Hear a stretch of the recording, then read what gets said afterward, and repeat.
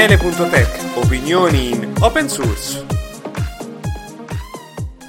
Buon salve a tutti con questo nuovo episodio. Pare che il microfono non funzionasse, quindi ho registrato tutta la puntata, me ne sono accorto adesso dopo 30 minuti e quindi adesso la sto riregistrando e siccome sono già stufato perché l'ho detto poco fa, forse andrò più veloce rispetto alla registrazione precedente. Questa è stata una gaffe mia, che il cavo non era inserito correttamente, le classiche gaffe proprio di chi fa queste cose.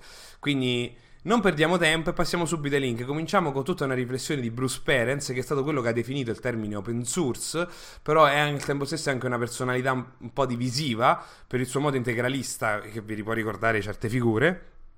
E quindi va tutta una riflessione di come l'open source è fallito perché noi abbiamo creato un welfare aziendale molto ottimo, ovvero le aziende sono i principali clienti del mondo open source, però non contribuiscono praticamente niente a tutto quello che sfruttano, quindi dovremmo fare delle licenze che impongono, tipo ad esempio delle aziende che fanno più di 5 milioni di fatturato, di dare una certa quota che potrebbe essere condivisa a tutti i progetti che vengono utilizzati. Però voi potete immaginare, infatti anche lui non si sbilancia su come poi tutti questi soldi dovrebbero essere divisi, perché è veramente difficile. A chi li dà di più o li dà tutti uguali anche a tutti i progetti, cioè che vengono utilizzati in una distribuzione ad esempio? Cioè è un problema che a scalare diventa veramente molto assurdo.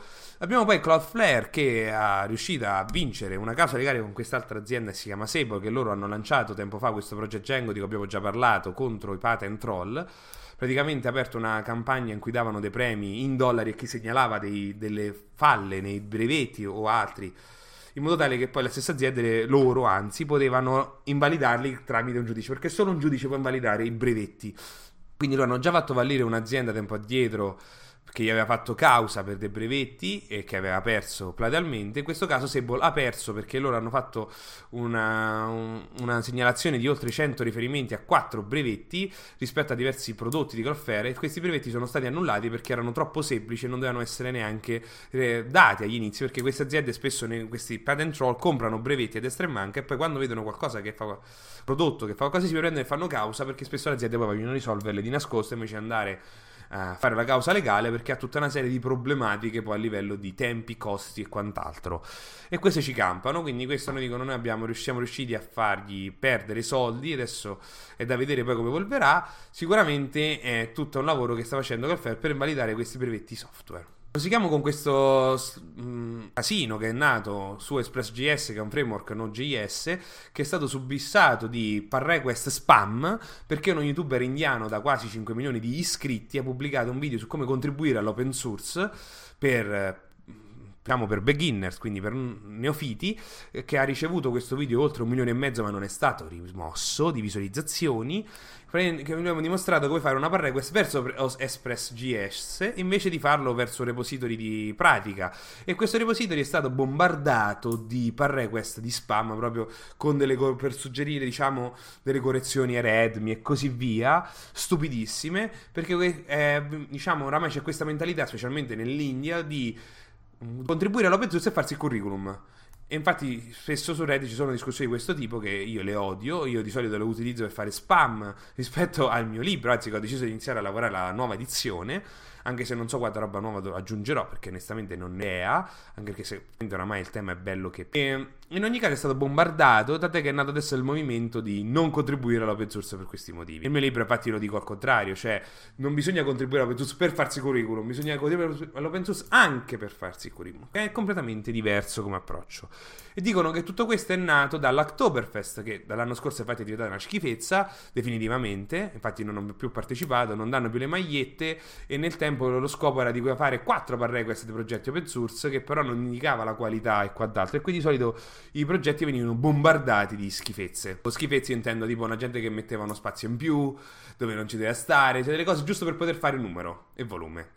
Abbiamo poi un articolo che vi condivido perché il mio libro è stato menzionato, che è perché io dovrei prendere un progetto open source morto e portarlo avanti. Tutta una riflessione, e menziona proprio il mio libro nel concetto di che non è facile portare avanti un progetto open source e quindi il mio libro spiega proprio come si dovrebbe contribuire, quindi parte proprio dal presupposto di dare un suggerimento su come portarla avanti. Passando invece ai progetti della settimana, abbiamo UV, che è un nuovo package manager per Python, scritto completamente in Rust dai autori di RAF, che è completamente sviluppo e che il suo piano è quello di essere compatibile con pip e ha delle prestazioni che si passa alle decine di millisecondi, sotto le decine di millisecondi rispetto a tutti gli altri competitor.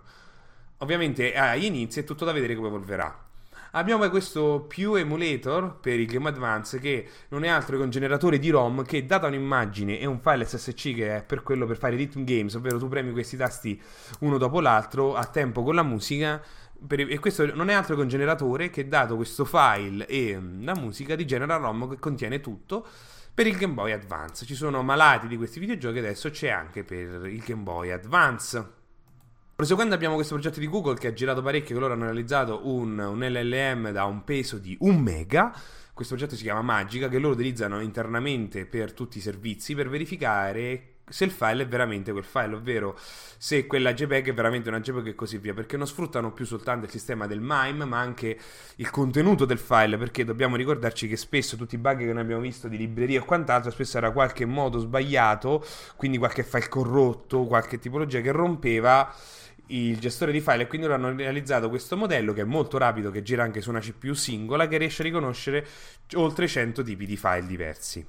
Quindi potete immaginare l'utilizzo in un sistema come Google, come Scala, e l'hanno realizzato poi un'interfaccia Python per poterlo utilizzare. Poi c'è questo oggetto di cui ho già parlato, Goldward, che è un client che si integra lato desktop su Linux ma anche su Windows per Bitwarden, che ha ricevuto diverse mie pull request per l'interfaccia in Python, che ho segnalato dei bug e ancora oggi non li ho risolti tutti.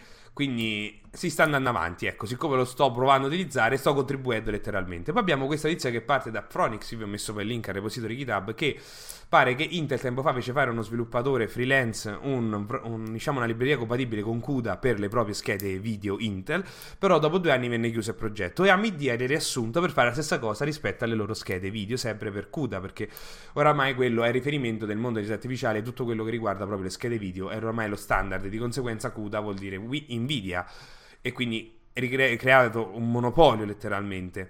E quindi questo sviluppatore aveva fatto un accordo con AMD che, se dopo, visto l'esperienza precedente, loro non sono più interessati, lui potrà rilasciare il codice sorgente in modo open source, e l'ha fatto, è su GitHub.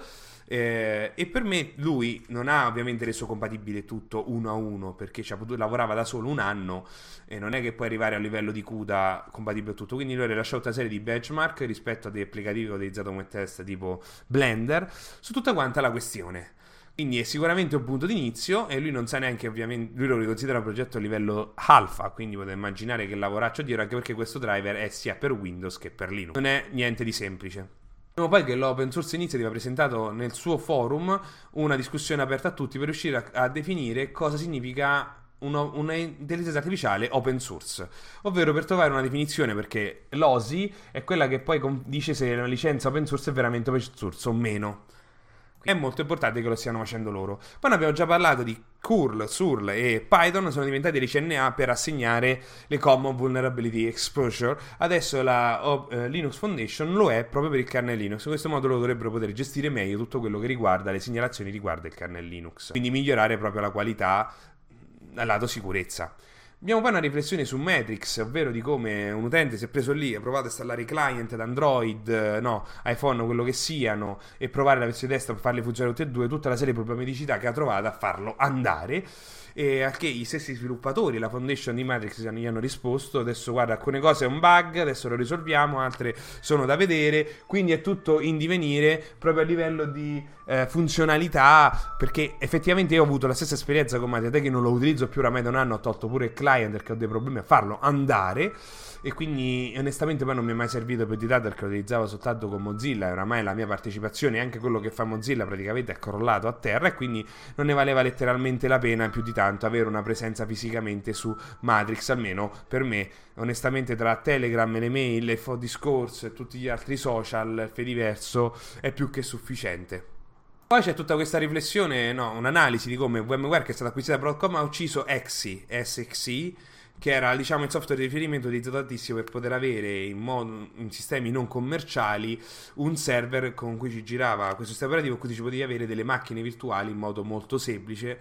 L'hanno ucciso, la versione gratuita, di conseguenza anche la versione Pro, a quanto pare, e quindi ci sono moltissime aziende che si sono appoggiate a questa soluzione per fare, diciamo, tutto quanto loro, quello che gli serve, quindi questo crea dei problemi a cascata per tutto un ecosistema.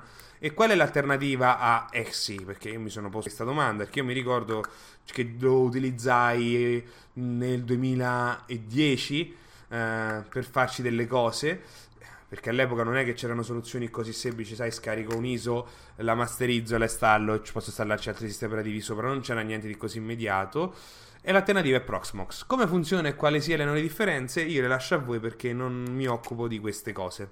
Poi c'è tutta una riflessione molto divertente di come Nokia produsse troppi telefoni, ovvero nel periodo dal 2002 al 2013 erano arrivati a produrre dai 19 ai 57 modelli differenti l'anno, in un anno.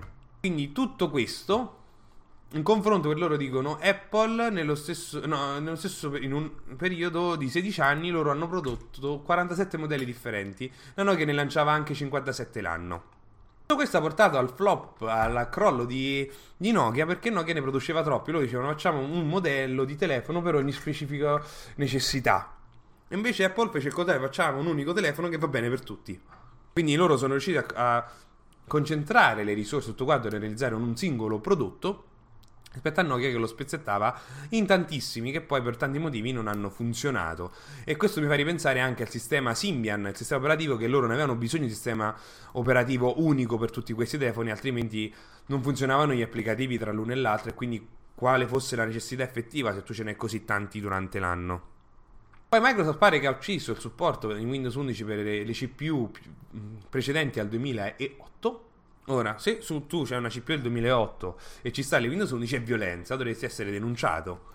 E Microsoft sta cominciando a fare tutto questo, per altri motivi sicuramente rispetto a quelli che penso io. Poi è uscito un meme di Google che pare che internamente sono fatti una loro intelligenza artificiale, si chiama Goose, che serve agli sviluppatori per scrivere il codice in modo molto più velocemente, che è addestrata proprio sulle tecnologie interne di Google stesso. Quindi non è sbagliato come ragionamento, siccome tu ci lavori internamente è buono che io ce l'ho allenata su quello che c'è in casa.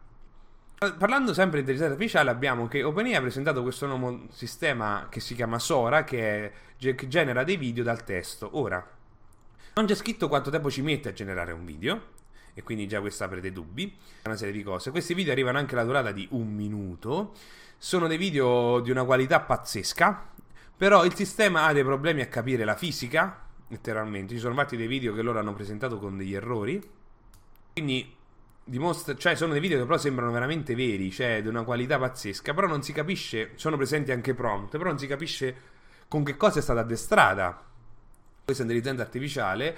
E letteralmente Debbie, perché tutti adesso a dire oh mio Dio ci ruberanno il lavoro. Sì, ma quanto costa poter fare un video di 1 minuto con queste soluzioni? Costa quanto una persona?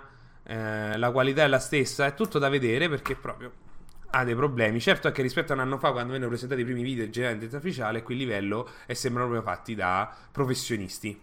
Rimanendo in tema IA, abbiamo che è stato pubblicato un articolo da una rivista scientifica che non è stato revisionato. Di solito questi dovrebbero essere revisionati per verificare se sta dicendo cacchiate e così via, e questo documento presentava, questo articolo, tutta una serie di immagini generate di intelligenza artificiale con errori proprio di battitura, di anatomia e quant'altro, che non se ne è accorto nessun revisore. Quindi aprendo un occhio su come vengono gestite queste aziende, che bisogna pagare per poter pubblicare articoli lì che hanno delle tempistiche, metodologie eccetera. Ce ne sono diverse generate con queste qui che hanno proprio degli errori.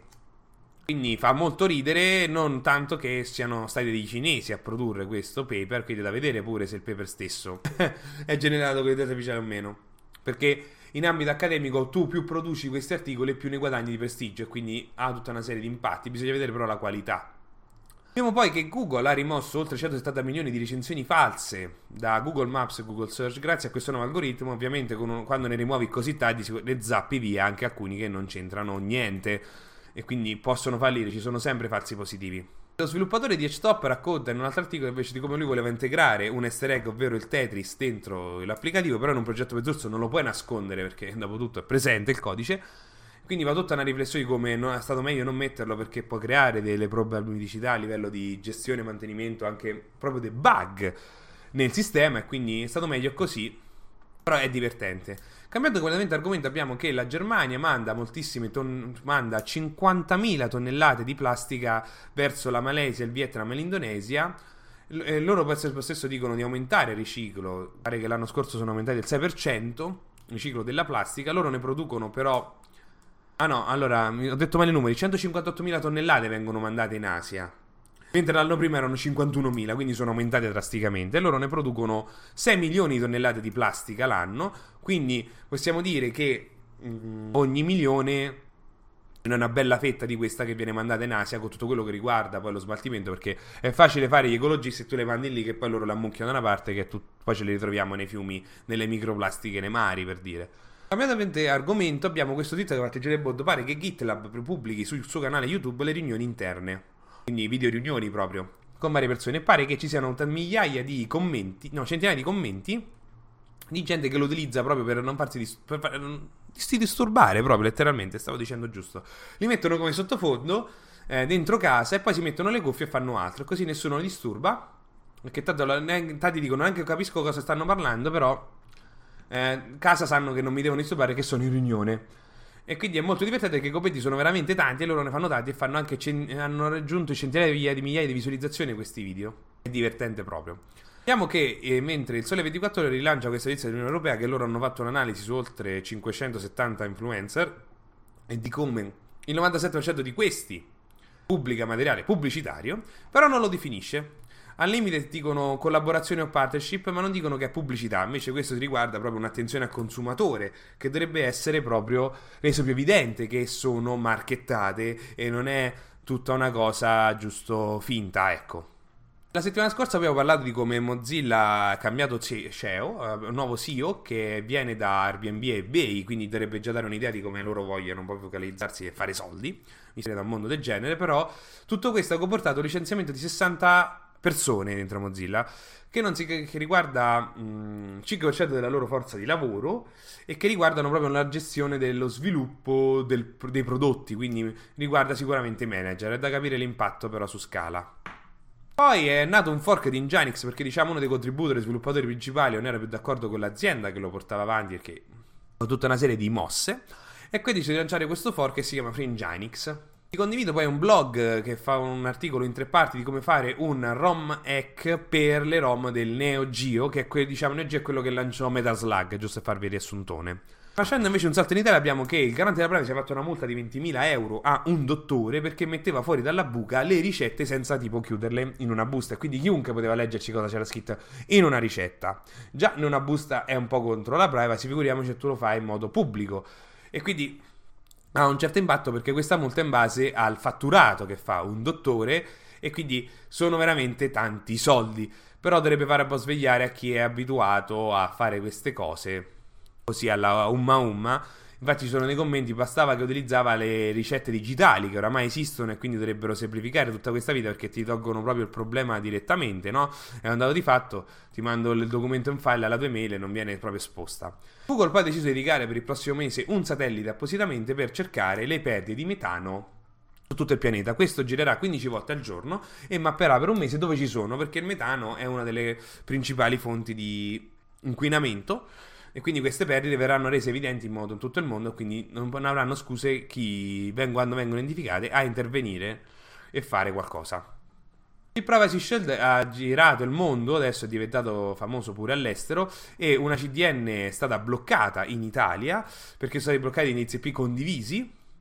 Quindi voi potete immaginare l'impatto che ha, anche se la legge dice che non devono bloccare i IP condivisi, però di solito sono tutti condivisi, e quindi questo ha avuto un effetto a cascata tutta una serie di servizi. E parlandone su Reddit pare che l'unico modo per poter essere messi in una whitelist in modo che non venga bloccati è di mandare un fax al ministero, perché l'ho chiesto proprio a chi ha detto guarda, con la mia azienda noi abbiamo fatto una raccolta e l'abbiamo proprio mandata per evitare problemi. Quindi voi immaginate, dovete mandare nel 2024 via fax un elenco di indirizzi IP al ministero, non so quale, per evitare di essere bloccati.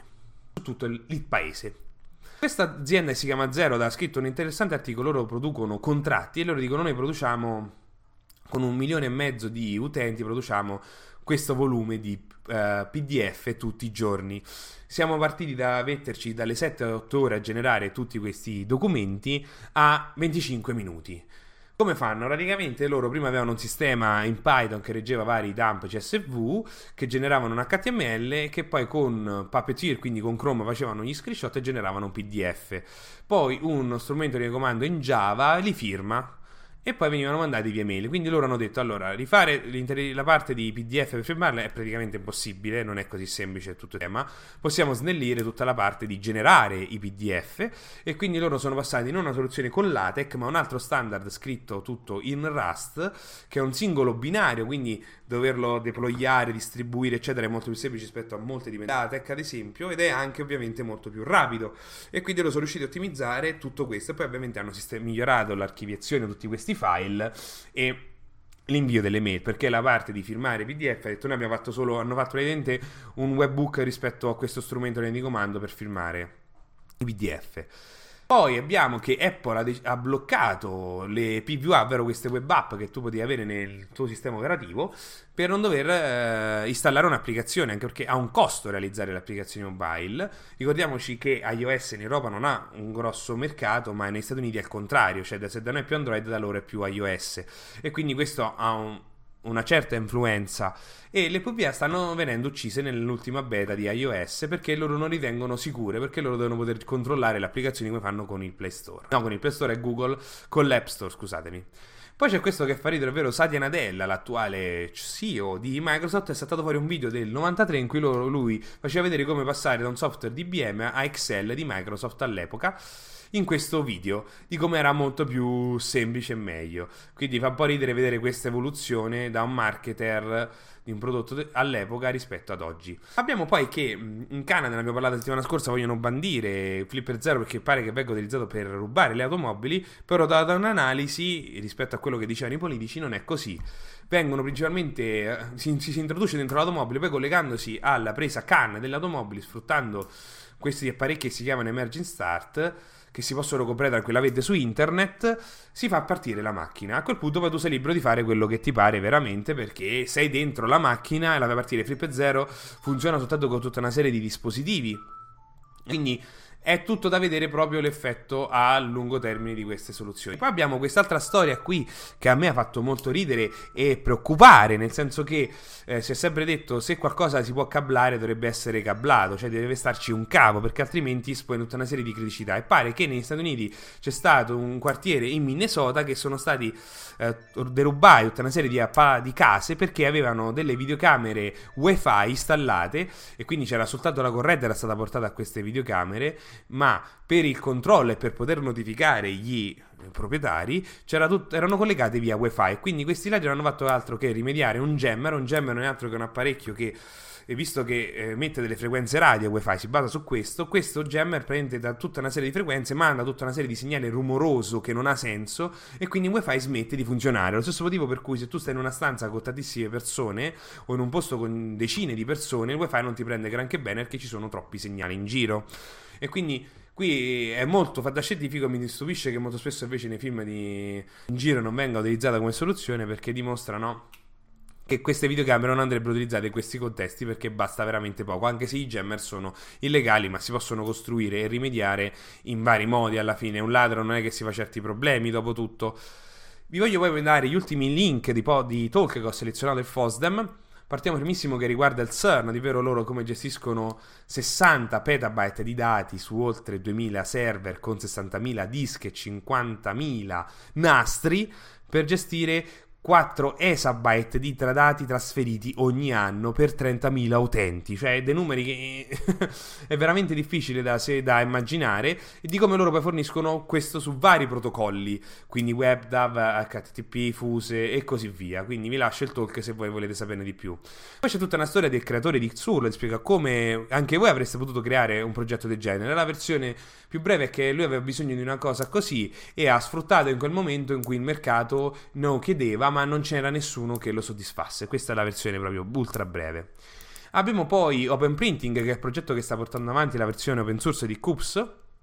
È molto interessante perché vi permette di farsi un'idea di come funzionano le stampanti. Onestamente sono il dramma di tutto il mondo tecnologico, però mostra come loro stanno mantenendo due rami. La versione 2 è quella che noi siamo abituati oggi, ovvero con dei driver che tu installi e quindi poi ogni produttore fa le sue cose, e la versione 3 che in realtà è la nuova, perché stanno lanciando questo nuovo standard per le stampanti, che praticamente tu non devi più installare dei driver, le stampanti espongono degli endpoint e quindi tu gli mandi in un certo specifico formato il contenuto e poi queste prendono e stampano. In questo modo tu togli il problema di realizzare dei driver con i loro problemi di compatibilità e sicurezza per tutti i sistemi operativi, e la stampante stessa si deve preoccupare di aggiornare e tu devi solo mandare le informazioni. E pare che anche Microsoft stia arrivando a questa conclusione implementandosi la sua versione, che dovrebbe essere a quanto pare più o meno la stessa tecnologia, che dovrebbe semplificare tutto il mondo delle stampanti.